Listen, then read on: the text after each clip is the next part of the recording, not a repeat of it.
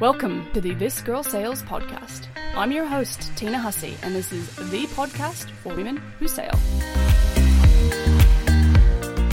My guest today lived through every sailor's worst nightmare, losing their yacht at sea and being rescued.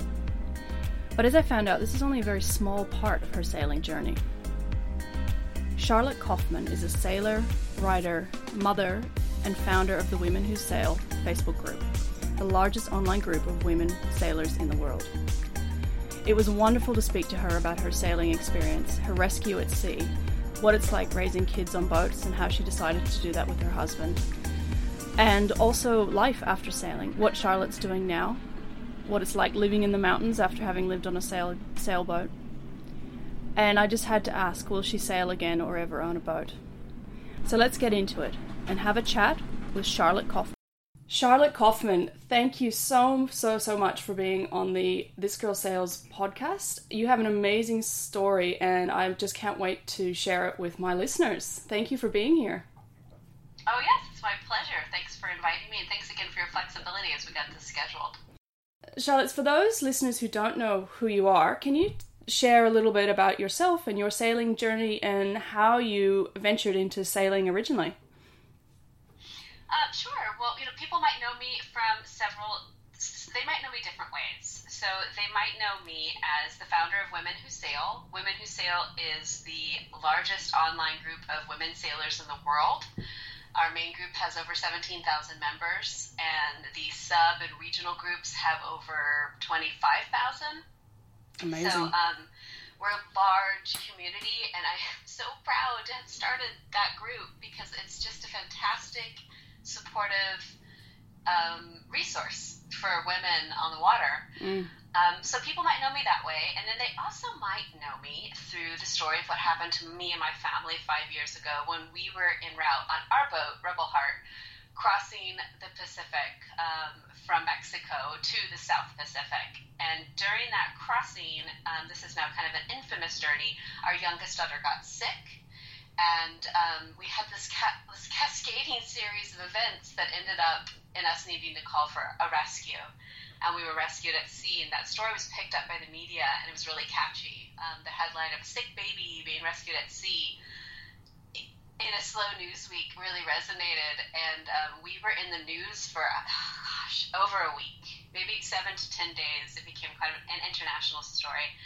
And then the mainstream media and social media were not very kind to us. Basically, people who didn't know about sailing or cruising with kids just thought it was basically insane and ran us through the ringer. And that's how people might have heard that story. We did do an interview in This American Life, and I will soon be publishing a book about what happened to us. So that's, there you go, me in a nutshell, which is kind of two crazy stories. Yeah, wow. I'm fascinated to hear what it's firstly, that story, but also having kids on boats, like that in itself is, people think, you're nuts, kids in small spaces, let alone on a dangerous moving platform. What was your initial drive with you and your husband to sell up everything and have a boat and have your kids on the boat, on the water? What was your drive there? Well, we didn't initially have kids when we met, and it wasn't like, hey, let's take our kids sailing. So that's kind of like, the first step was I just met this handsome guy, and on our second date, he says to me, I'm going to sail around the world. And the first thing I thought in my head when he said those words were, can I come too? But I had been a lifelong traveler. By the time, before I met him, before he said those words, I had already traveled to 15 countries. I really, really enjoyed traveling. So here's this gorgeous guy saying, here's my plan. I've already owned boats. I'm an experienced sailor. I'm going to get a boat and I'm going to sail all over. And I just kept asking him questions, and it sounded more and more like an adventure I wanted to know more about. So as we kept dating, I started researching more about this idea of living on a boat. And he took me sailing for the first time with our friend Ryan to Catalina Island. We sailed out of San Diego. And I felt in love with sailing. And 10 months into dating, we bought our boat together. I just thought, this guy, I have got to sail around the world together with this guy. So, yeah, it wasn't initially, let's take our kids because there were no kids in the beginning. But what about you? You know, like, you sail with a kid. Do you live aboard full time? Yes, we do now. Yes. Like you, my partner and I met before kids, but he was a sailor and I was sailing on a different boat, and it sort of brought us together. And we initially, when we first got together, we didn't actually think we'd have kids, and then one thing led to another, and, you know, we had our beautiful baby boy, and it was always in our plan to go cruising full time. And we just knew that raising a child on the water was something we wanted to do because of the freedom and the lifestyle, and we just want him to see the world for all of its beauty, and the minimalist lifestyle is something that I really love for him, you know, really enjoying and being grateful for the simple things. And I feel that that's what we're doing living aboard. It's just, it's mind-blowing. I love it. Yeah, I feel you on that. We were really into the idea of simple living and minimalism. And gosh, I think we bought the boat in 2004 or 2005. And we decided to move aboard. You know, we set a 5-year plan to save our money and do our day jobs and have enough to go sail around the world. But in 2007, I just said, what are we doing living in an apartment? Why don't we just move aboard the boat full time? You can't sail around the world until you actually live on the boat. So, like, let's do that now. Keep saving. And that was our process initially of the whole downsizing and living minimally. And it ended up, and I guess I'm going on a tangent now, but I want to say that, like, minimalist living kind of helped us through the recession in 2008.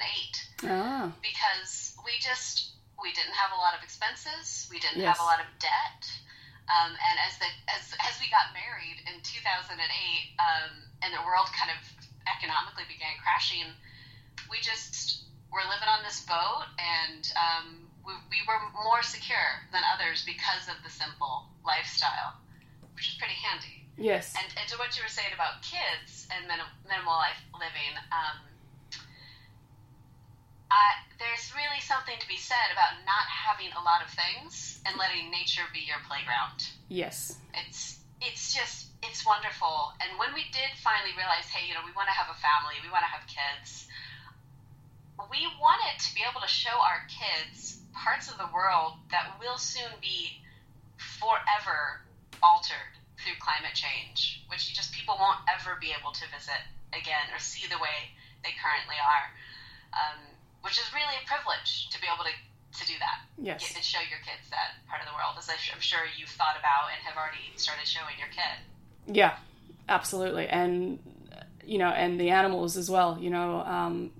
We went out the other morning just for a quick sail out of the Gold Coast here, and, like, literally 2 miles offshore there was whales. So a mother and her calf, and my son was just, like, squealing with delight. And then there was a turtle, and, you know, I mean, this is all before 8 o'clock in the morning. Like, it was just, you know, like, my partner and I are so excited, and then he's so excited, and it's just beautiful to share that together, and to have it right on our doorstep is just, I love that. I absolutely love that.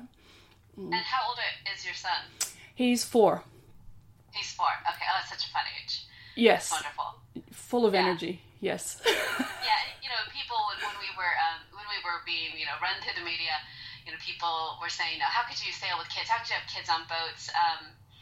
And we had them on our boat from the beginning. We would live aboard, and we brought both of our daughters home from the hospital to their home, which was our boat. So from the beginning, raising children on a boat was the only thing that we knew. Yes. And we had created a community of fellow boat parents, and we connected with them, and we planned before the children came, and we talked to each other, to this community, about best practices. Yes. Like, what can we do for safety? There's so many things that you can do to prepare to have a kid on a boat, and we did them, as I'm sure you have as well. Oh, absolutely. It's a huge priority, obviously, for our safety, but then knowing that we have to raise a 4-year-old, he was a lot younger then, but everything, we like you, we talked to other cruisers, we read so many books, but on the flip side, bringing Spencer up on the boat is actually, we're making him aware of other things as well, like, be careful when you're doing this, and think about, before you go and jump off and do that, think about the consequences, and you can see him really thinking about things, and I just love that, because when he goes ashore or he's dealing with other kids, he's thinking about other things before they happen, and boat kids are in a league of their own. They're just truly fantastic little human beings. They are. And there's tons of studies that show that children thrive when they're able to take risks, and when they're able to learn. And if they see adults doing the same thing, it just benefits them. And I don't mean risky behavior, but I mean making decisions every day that are important and are real. Yes. Yep. Love it. Yes. So, Charlotte, what was it about the sailing lifestyle that really resonated with you? Like the sailing itself. Like, I know the minimalism and what have you is fantastic, but the actual physical sailing itself. Did you? Sorry, go ahead. No, go ahead. No, if you have a thought, finish it. Oh, I was just thinking. Like, did you? You said you loved sailing and you fell in love with it. Were you really involved with the actual, the hoisting the sails and the anchoring and all of that as well? Yeah, I definitely was. Not at first, because I had never sailed before. So I was learning, and we did buy a boat together, and initially my husband tried to teach me how to sail, and that did not go well. Yep. It's what it is about, and it's not just sailing. I hear this all the time, my husband tried to teach me how to golf, or my husband, there's a power dynamic there that it didn't work. And I ended up getting sailing lessons, and it was just the best idea ever. To learn from someone else. And I actually, by the time I took my first course, I walked in thinking, oh, I'm such a noob. Here I am, I'm living on a boat, I'm sailing all the time, and I ended up knowing far more than anybody else in the class. So that was just a confidence, just from my experience already, that was a confidence booster. But taking my courses and getting certified, and then going back to the boat and sailing with Eric helped both of us. And there was this one moment after I had my ASA certification where we were out for a sail, and I made a suggestion. This was the first time post certification. I made a suggestion to him, and I distinctly remember he opened his mouth to it looked like he was going to counteract my suggestion, but he stopped, and I saw him kind of thinking and processing, and he goes, "Okay, yeah, let's do it. Let's try it." And he really put his money where his mouth was, and he let me start learning on my own and asserting my knowledge. And I just have to give him credit for that. I mean, that's how humans should work. Yes. But in sometimes power dynamics where anyone knows more than the other, it's so easy to just explain why that might not work or not be open to the possibilities. And Eric didn't do that. So it helped with our partnership in sailing and letting me, become more experienced. Yeah, fantastic. Just on that with your partner, how did you find living in a small space? Because I know people often ask that, how can you spend so much time with your other half? Yeah, we got that question too. Before we left for cruising, we both were working land jobs, as we like to call them. So we weren't constantly together because he was headed off to his job and I was headed off to mine. Yep. But we were sailing as often as we could, and we liked being together. I often, when people ask me that question, I was often thinking the reverse of like, well, how come you don't like being with your partner a lot, you know? Yes. Instead of making me the weirdo, I thought maybe it's them. I don't know. We never ran out of things to talk about. We never didn't mind sitting in silence. It's not like the ocean or sailing is boring. You know, we really enjoyed the views. So I don't, you know, there were times, let's say, for example, when we had a fight, because, you know, we're humans. And in those cases, I often had a spot. I would go into the V-berth on my side and kind of scoot as close as I could out of the line of sight. And that was my spot. And Eric would often go topsides. So I guess we just had our corners that we could go to. And for us, we didn't need a giant house, you know, and 5 bedrooms away to get away from each other. We could create our space as we needed it. Yeah, beautiful. We're very similar, and I love what you said about, you know, the fact that, you know, like Joel and I actually really enjoy each other's company, and I can't imagine doing it on my own. So, yeah, I love it. I love the fact that we get to conquer challenges together and we get to experience so many amazing places. It's, yeah, it's really beautiful for our relationship. Yeah, and it's not like, you know, we're constantly entertaining each other. You know, we could both be in silence reading a book. Yeah.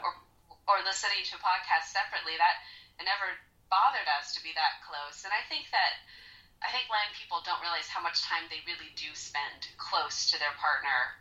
You know, one person on the couch watching Netflix and the other person is, you know, flipping through their phone. But they are in pretty close proximity. Yes. I just think they think more about space. And even in homes, I think that people tend to just stay in the same parts of the home and not realize that most people spend most of their time in the kitchen and the living room and the bathroom.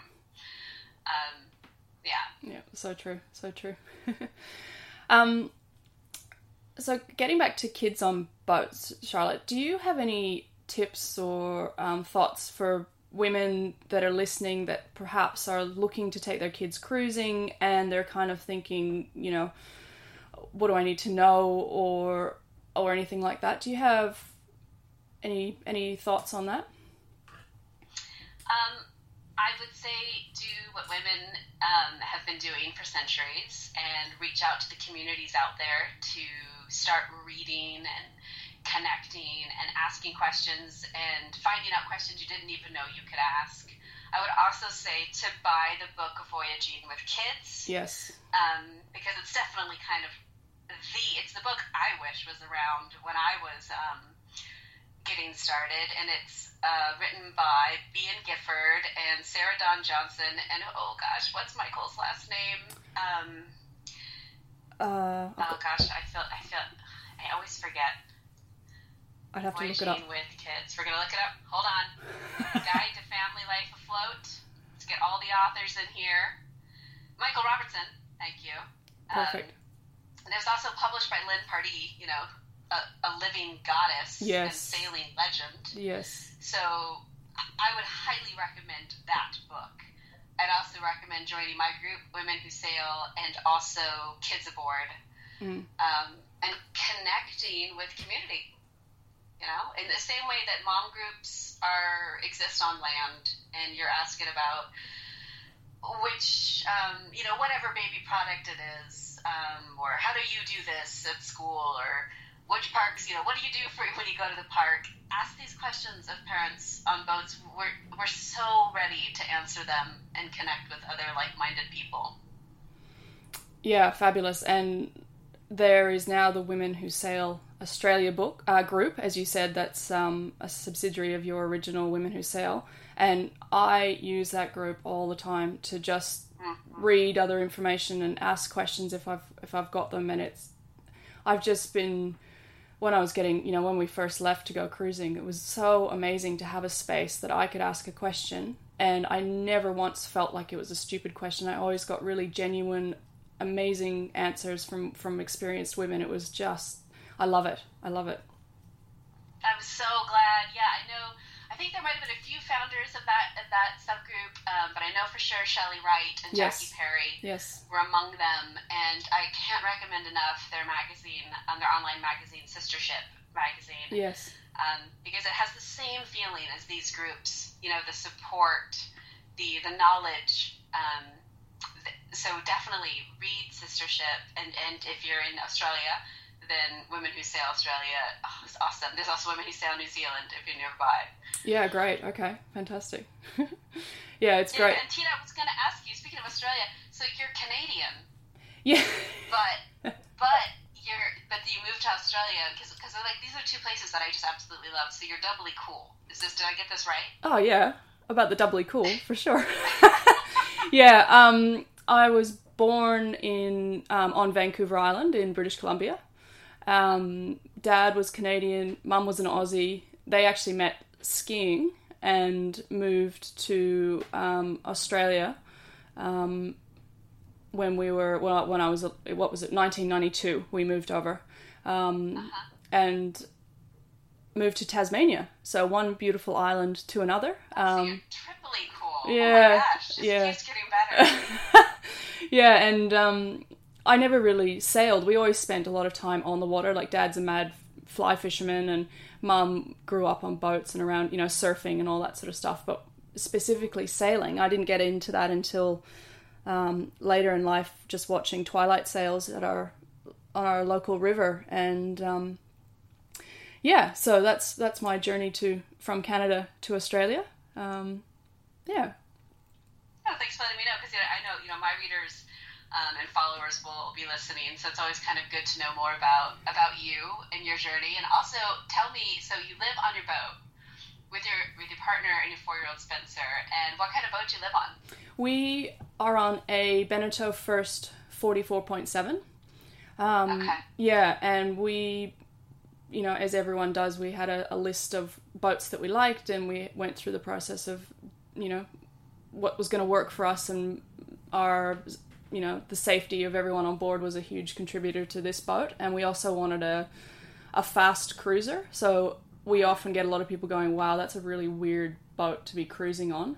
But we love it. It's strong, it's fast, which, when you're doing multi-day passages, if you can get in a day or, so sooner, then I'm all for that. And it's super comfortable. And yeah, I mean, it's part of our family. She's a family member. I have 2 kids. I have Spencer and our yacht Galileo.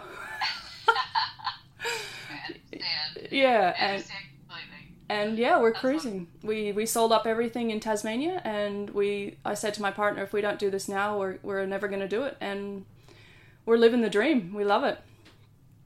Live that dream. I love it. And are you doing this podcast right now from the boat? Yes. Yeah. We're currently in Southport on the Gold Coast in Australia, and we're swinging around on the anchor because it's been really windy here for the last week or so. So yeah, it's great. My office is moving as we speak. Yeah, so just help people visualize this, okay? Because people are always like, how could you live with a kid on a boat? And I know people, it's hard for them to really even imagine what a house looks like within a boat, yeah. Right? I even had one friend ask me one time, how do you keep the rain out? Yes. So I don't think they got it. There was a top. There's a cabin top, So if you're doing this podcast, we'll call it a room. What room are you in? Where's Spencer right now? Because I just want to show people that, you can live a life and do things when you're on a boat. Oh, it's amazing. So I am currently sitting at my dining room table, which is a little bit smaller than your traditional dining room table that you'd find at home.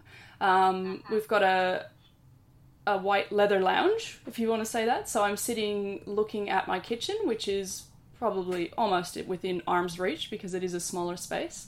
But we've got a stove. I can see my stove and the kitchen sink. On my left-hand side, I can look out the window and see a beautiful white sandy beach.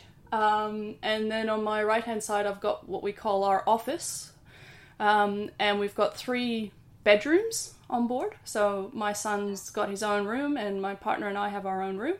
We've got 2 toilets with shower and running hot water, which is just amazing because our boat prior to this that we were living aboard didn't have hot water.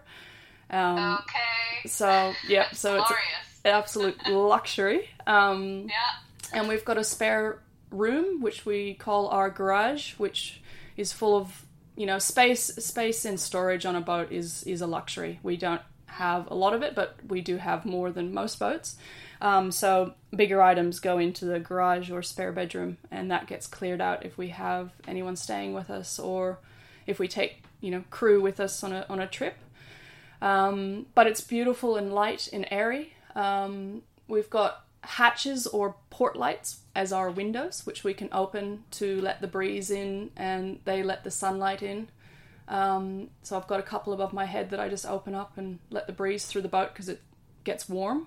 We don't have air conditioning or a heater. So we rely on, the breeze blowing over the boat and through the boat to keep us cool. When we lived in Tasmania, we lived on the boat over winter. And how'd that go? It was bloody cold. Okay. So, when we first left, we were having 7-degree days, so Celsius. I'm not sure what the conversion is to Fahrenheit, but we had frost on the decks and it was so cold. So I feel living on a boat in a warm climate is a lot more comfortable. I mean, I like the warmer weather anyway, but you live a lot of inside outside. We walk up onto our decks, which is our outside area, and we often have the doors and windows open so that we're very much in tune with what's going on outside. And part of living on a boat means that as I'm sitting here talking to you, I'm actually moving. So we've got the anchor set, but we swing around with the wind. So I'm sort of moving from side to side as the boat moves on the water, but we're also swinging around. So, yeah. I'm so glad you mentioned that because, in my upcoming book about Rebel Heart, the first thing I say in the prologue is part of living on a boat that I think land people don't take into consideration, and it's not shown well in films and on TV, is how much you are in constant motion. Yes. So, right now you're at anchor, so you're kind of swinging, laterally, but when you're underway, it's like you're going up, you're going down, you're going this way, you're going that way. And when people are telling their stories of sailing, I think, at least when I tell my story, I really try and keep the idea of constant movement and what that looks like for a family. And when you're eating, when you're cooking, when you're making, when you're washing your dishes, when you're holding your kid. And people will try and compare sailing, because you've just described a really small living space, and they'll say, I lived in an RV, or I lived in a studio, but those things don't move the way that boats do, and that's one major difference, is the constant companion of movement. Yeah, and you always have to look at, what's on your bench tops, what's going to fall over. If I leave my coffee here and we're sailing, it's going to slide off and end up on the floor. Or, I don't know how many times my poor laptop has fallen off our desk and onto the floor. And, can't really do the pot plant thing unless they're, screwed into something and they're not going to move. And or swing. And yeah. Kids learn physics really quickly, right? Because it's the same thing for anything they set down as well. Yes, and also their movement, like Spencer, kids are amazing. He gets around the boat so much easier than we do. We look like we're, drunk wearing high heels and he just zooms across the decks, it's fantastic. But it's also really great for your health because when you're sailing and moving constantly, you use your core all of the time to keep yourself upright, and it can be really exhausting. You can do a day trip, let alone multi-day passage, but people go, I'm so tired. I'm like, yeah, because you've been working out for like 12 hours straight, keeping yourself... Sailing is very physical. Yeah. Even when you're just sitting, yep. During a passage, you're constantly, like you said, with your core, you're counteracting, to keep upright. Yeah. Right. And what you said about motion, I mean, our life is perpetual motion. Where the boat's moving, or we're moving. We might have to move anchorage because there's wind coming, so we have to be somewhere where we're more protected, or there's a really amazing island that we want to go and discover, so we go move there. So there's also, plus we've got a 4-year-old, and he never stops moving, let alone, it doesn't matter if he's on land or on a boat anyway, so moving. Right, and then you've got tides to consider and the wind. Yes. Yeah. It's just always, it's constant movement. Yeah, there's not a break. It's not like, well, we're sleeping now, it's nighttime, it's quiet, like, stop moving. No, never. No, exactly. Yeah. Which I love. And you do, I mean, I don't, like, when you ask me now, is the boat moving and stuff, and yeah, it is, but I don't actually realize that. So, like Joel and I can be sitting here reading a book and the boat's being swung around, and someone that isn't used to that's going, oh, is everything all right? And we're like, yeah, why? Like, oh, we're moving so much. Yeah. We're like, oh, yes, that's normal. Yeah, I remember my first steps onto a boat, and I was like, whoa, it felt so bouncy, and you see that when your guests step aboard, and everything feels very stable to you. Oh, we're at a dock. It's not moving at all. But even still, then they can feel the movement, that they're not on solid ground. Yes. But you do get used to it. You do. Yeah, and I actually get I'm actually quite lucky. I don't really get seasickness badly. I get a bit sort of shitty for the first few days, but then I actually get a lot worse when I step back onto land and I'm not moving. Like, that's when I feel really queasy, and it's weird for the first little while. So it's amazing what you get used to. Yeah, I had the same experience the first time we were sailing to Catalina, and we've got ashore, and we went to use the public showers, and the enclosed space. Yes. I felt like everything was moving. Yep. It was really uncomfortable. It's funny. Yeah. Yeah. So, Charlotte, we just want to change gears a little bit. So, and talk about your experience in 2014, if we can. So you experienced every sailor's, let alone parent's, worst nightmare, and had to abandon your home, your boat at sea. And as you said, you've got your book coming out, Rebel Heart, which will go through your experience. But as a mother who sails with a child, and I read about that experience, the first thing that comes to me is, how did you juggle yourself, your children, when it came to safety through that experience? And how did you look after your kids and yourself through all of that? Because that's something I really worry about. It's all very well for me to look after myself, my partner to look after himself, but when you throw a child into the mix, or 2 kids, how did you handle all that? And did you have systems in place before that to fall back on? Can we talk about that a little bit more? Yeah, so I think in a lot of ways our rescue went as well as it did because of how prepared we were. Yes. My husband is a U.S. Coast Guard licensed captain. He'd been sailing for all his life. I had lived on that boat and sailed on that boat, since 2004, 2005 when we bought it. I was a certified sailor, and I was not a newbie. And we had, just before we left Mexico, Eric had run a whole Saturday day clinic for the cruisers there on boat safety, and had done, they had inflated a life raft, and they had done, we were definitely prepared.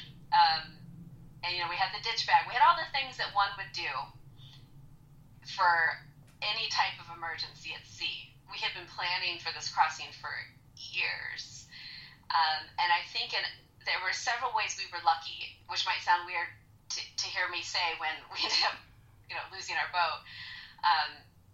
But it wasn't like we had been hit by a whale and our boat was going down in 5 minutes. Yes. We never had to abandon our ship and get into a life raft. We weren't in the water. One of us wasn't having to pull one of us out of the water or get into water into a life raft. So there were some scenarios that could have happened to us at sea, which, let's just say, are extremely rare. because when we start talking about scary things, I really want to make it clear that these things are so rare and can really be avoided so many ways by careful sailing. Yes. But none of those things happened to us. The random, we didn't hit a shipping container. So we were on a vessel that was sound when we had to make this decision to call for help. And when we did call for help, we didn't have to leave the vessel. We waited to see who was going to come to give our daughter medical assistance. So I guess in that part of your question, it's not like I had to manage getting my 13-month-old into a life raft, yes. And I think those are some of the things that would have terrified me. That would have been so awful and traumatizing, and it didn't happen. Now, there were really scary parts of the rescue, life-threatening parts, because being rescued at sea really involves some dynamics that are dangerous. But we had some amazing rescuers who were dropped into the ocean from a C-130, pararescuemen who are they're combat medics. So when they got onto our boat, the first thing they did was start administering aid to our daughter and assessing her vitals. And they had a satellite phone that worked because ours was turned off by our satellite phone company. And they were able to get in touch with medical professionals, and they kept her stable until a larger vessel came. So one part that was really scary, besides that she was ill, but it was a big boon to have medical professionals there rendering aid to her, was how are we going to now transfer her and our family, because it wasn't like we were just going to send our 13-month-old on without us and we could go sail to the South Pacific. How do we get off of our boat and onto the Van de Graaff, this big Navy ship? And there was only two methods, and it was we jump from our boat to a rigid inflatable boat, and then that boat has got to be hauled ashore, hauled onto the larger vessel, or we jump into the water away from the mast, and the halyards, and we're then pulled out of the water by helicopter. And let me tell you that both of those options are dangerous and scary, But we were in the hands of professionals. If you don't ever want to have to be rescued, but let me tell you, if you are in this situation when you are going to be rescued, if it's the Coast Guard pararescuemen who are coming, you're in really good hands. They were incredible throughout the entire ordeal. They helped. I wasn't the one jumping from the boat. It was these guys who jumped with my kids. So, wow. God, that's hard. It was hard to think about. They're amazing, and we're really bonded to those men for life. Yeah, I can imagine. I mean, wow, what a for a mother family to have your sick child is one thing, but to then have to pass them over to get them rescued, that's just heart-wrenching.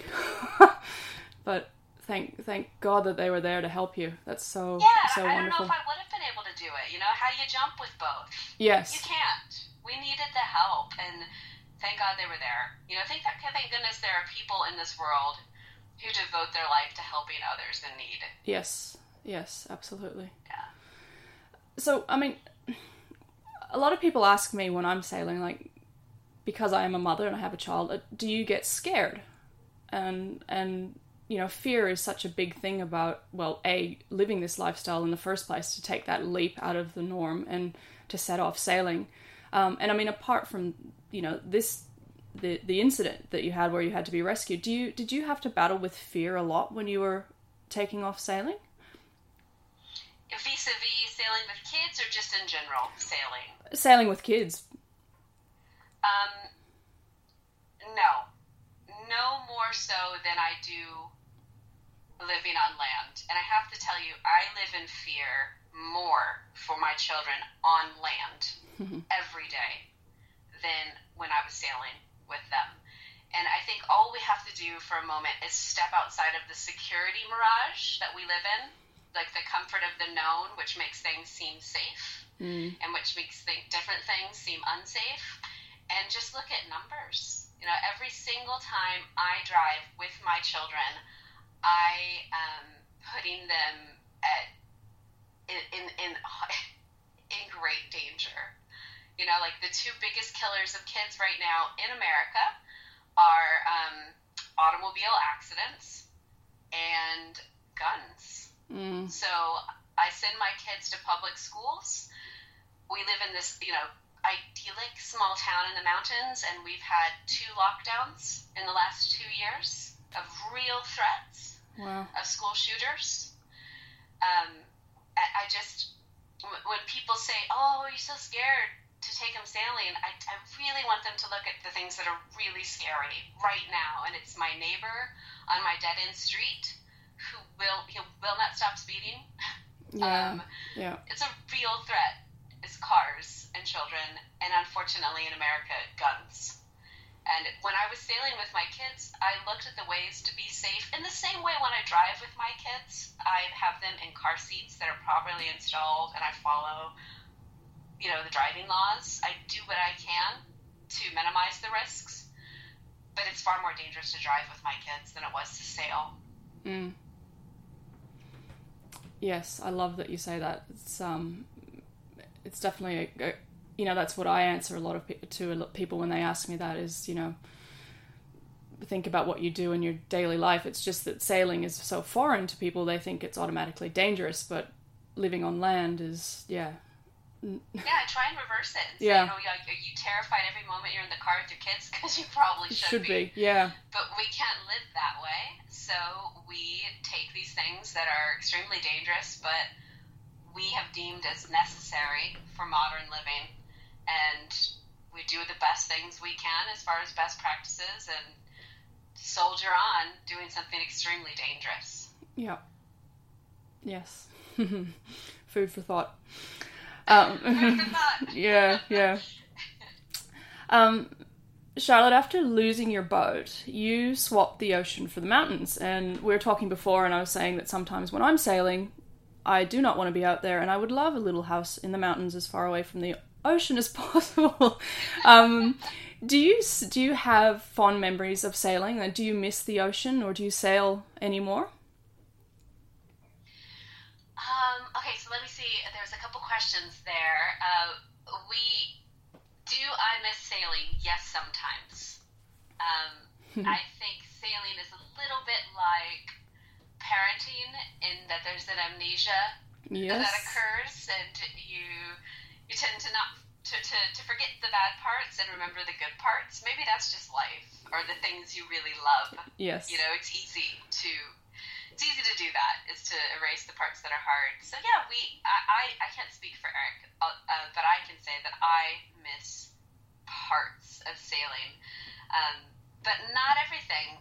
You know, when we thought sailing was the only way we could get what we wanted out of parenting, and we found that living up in the mountains in a small community, we have this access to nature.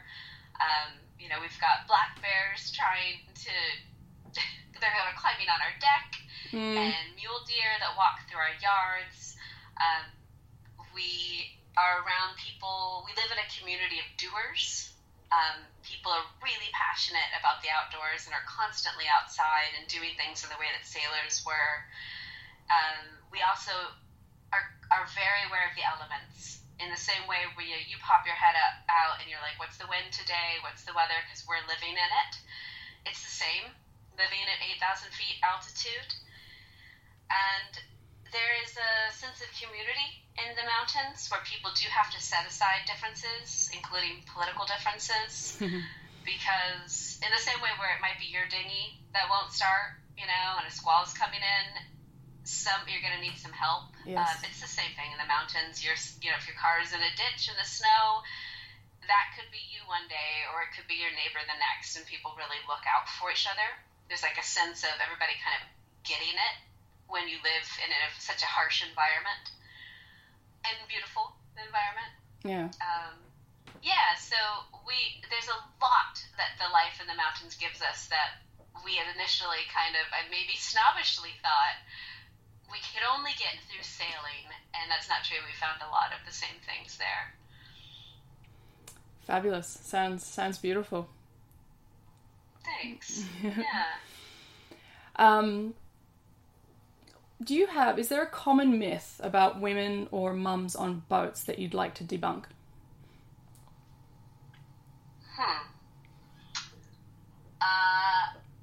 I don't know if I don't know if you've asked this of your other guests. I haven't heard their answers, but I think that it's such a unique lifestyle that I don't think there's a universal myth. I think more of anything, people are like, what? The first thing they say is, tell me what the heck. I think the most common thing is that people don't understand the lifestyle. That there's a huge gulf between not understanding the lifestyle and then within our community, we just really all get it. So I think instead of that, what's the common myth? It's the interesting gulf of understanding, really. Yes. Yeah, so true. How about you? Do you find anything as a common myth? Because I just think we're more unique than anything. Well, I think a lot of people think that, living on a boat and having kids on a boat is just crazy. And and I think that is a myth. And that's just fear of the unknown, I think, because we as you do when you're sailing, you meet the most amazing people. And the community is a lot smaller than you'd think. And there are a lot of families and a lot of mums out there with their kids sailing. And it's a wonderful lifestyle. And I think, it's not all champagne and cocktails, but it's not all, Southern Ocean storms and, drama all the time either. It's a fabulous way to live. But as you said, it's similar to a small community in the mountains or remote locations, living in remote locations where we rely on complete strangers. And I am every day we do this, I am humbled by how wonderful people are. We had an incident a couple months ago where a couple ran aground on just near a rock wall, and we didn't even think about it. We just helped them, and they were so grateful. And we've had to help people, and yeah, I love that. It really restores my, faith in humanity. Yeah, the neighborliness even amongst strangers. Yes. It's wonderful. Yeah, and it's not like, people, it's crazy to live on a boat, but I kind of like to try and reverse things often, and ask people, well, how crazy is it to live on land and commute for an hour each way and exactly, and live the way we're all people on land are currently living.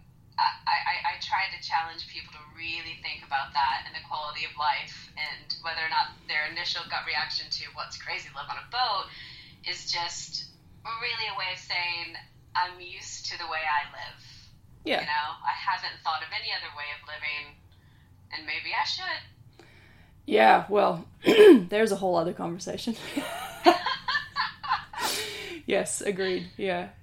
It's definitely worth assessing your lifestyle when you can, there are other options there. You can pile your kids into a boat or a caravan or pack your backpacks and see the world.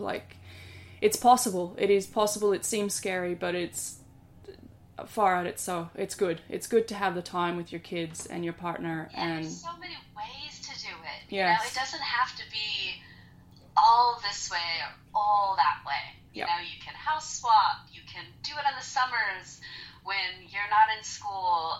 There's ways to expand, and adventure where it's just not all in. And yes. I do think, and you haven't asked this question, but maybe this is a way to segue to it, because people often ask that we might, people I get asked, are we ever going to buy a boat again? Yes. And I think that most likely we will dabble, we might charter a boat or spend a summer where we've swapped our house with somebody's boat, so that we can reintroduce our children to boats and kind of the secret club of people doing amazing things on sailboats, but not go all in like we were all in before with Rebel Heart. Yes. Yeah, that's it. There are options, aren't there? Like we meet people who cruise for 6 months and work on land for 6 months, and absolutely, maybe they don't have the 60-foot, yacht, but they've got a smaller boat so that they can do both. They can have the land life and the boat life, and they've got jobs that are flexible enough to do that. And there's so many options. Yeah. Yeah. Mm-hmm. Yeah, I've never met like the goal, like this. Nobody fits a standard when it comes to sailing. Everybody's doing it a unique way, so true, including the families. Yep. Yeah. Yeah. And how do your kids feel about sailing? Do they talk about it, or is it something they were, that they're just scared of, or? Well, they're not scared of it, but our youngest was 13 months when the rescue happened, so she really doesn't remember. And then our oldest was, do the math, I always forget 2.5 or 3.5, 3.5. Mm-hmm. So she does occasionally have memories from the boat, but none of them are scary. Good. And our youngest actually was asking the other day, when can we go sailing? And it'll happen. Yeah, it'll definitely happen. But they weren't scarred by the rescue. They look at pictures and think it looks really cool, and we definitely want to reintroduce them so that they can. It's not like we all of a sudden after the rescue didn't care about the things we cared about as far as what sailing could offer our kids. Yeah. We'd still like to offer that skill and experience to them. Amazing. That's good. That's great to hear. So, Charlotte, what does life look for you now? So you're living in the mountains, but what else do you do? I work. I'm a technical writer, and I do production support for a company. I work remotely, and I'm raising my kids. Cora's now 9, and Lyra is 6.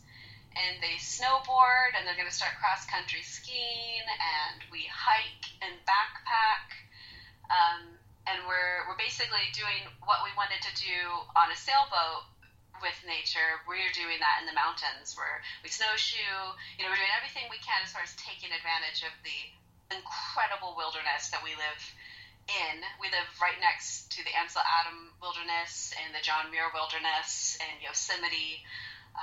We live in some incredible nature, so we're taking advantage of that. I've written the book Rebel Heart, and that will hopefully get to publishers soon and then out into the world. And I plan to write for the rest of my life. Rebel Heart's not my first and hopefully only book.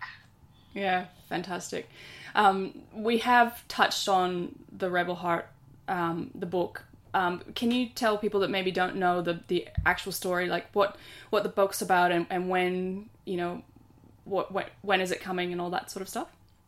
Yeah, what I want to say is, we kind of talked about the rescue a bit, and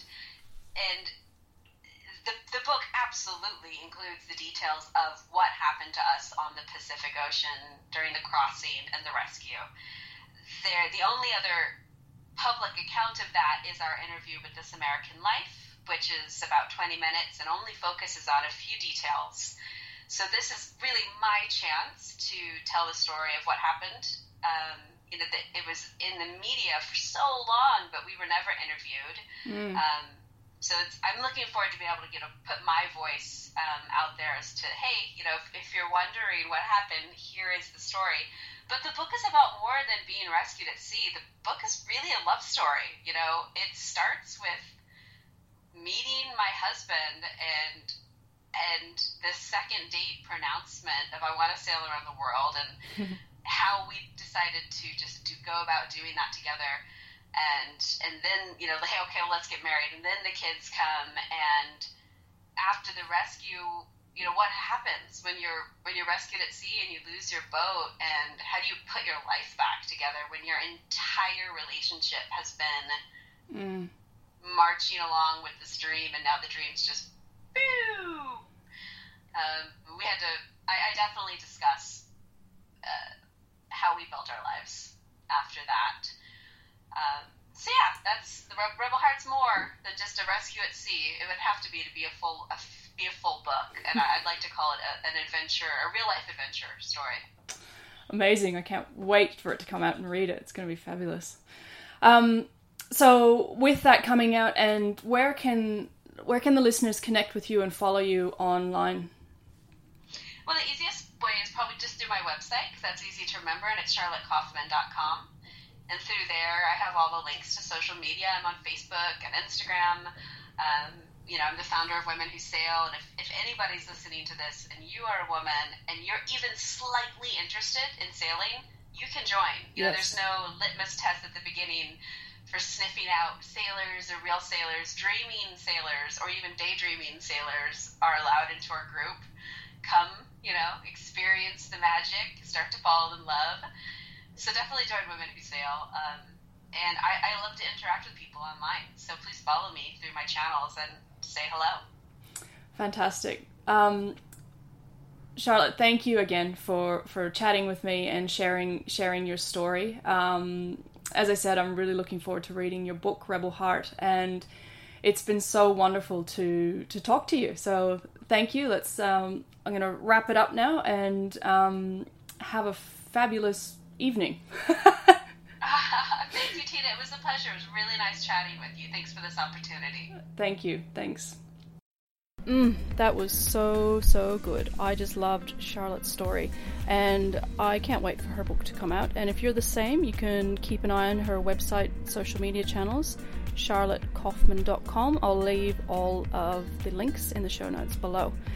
Thank you again for listening to the This Girl Sails podcast, and please let me know if there's any other female sailors that you'd like to hear from. Just drop comments on the website or on the social channels, and I'll see what I can do about getting them on the show. In the meantime, happy sailing.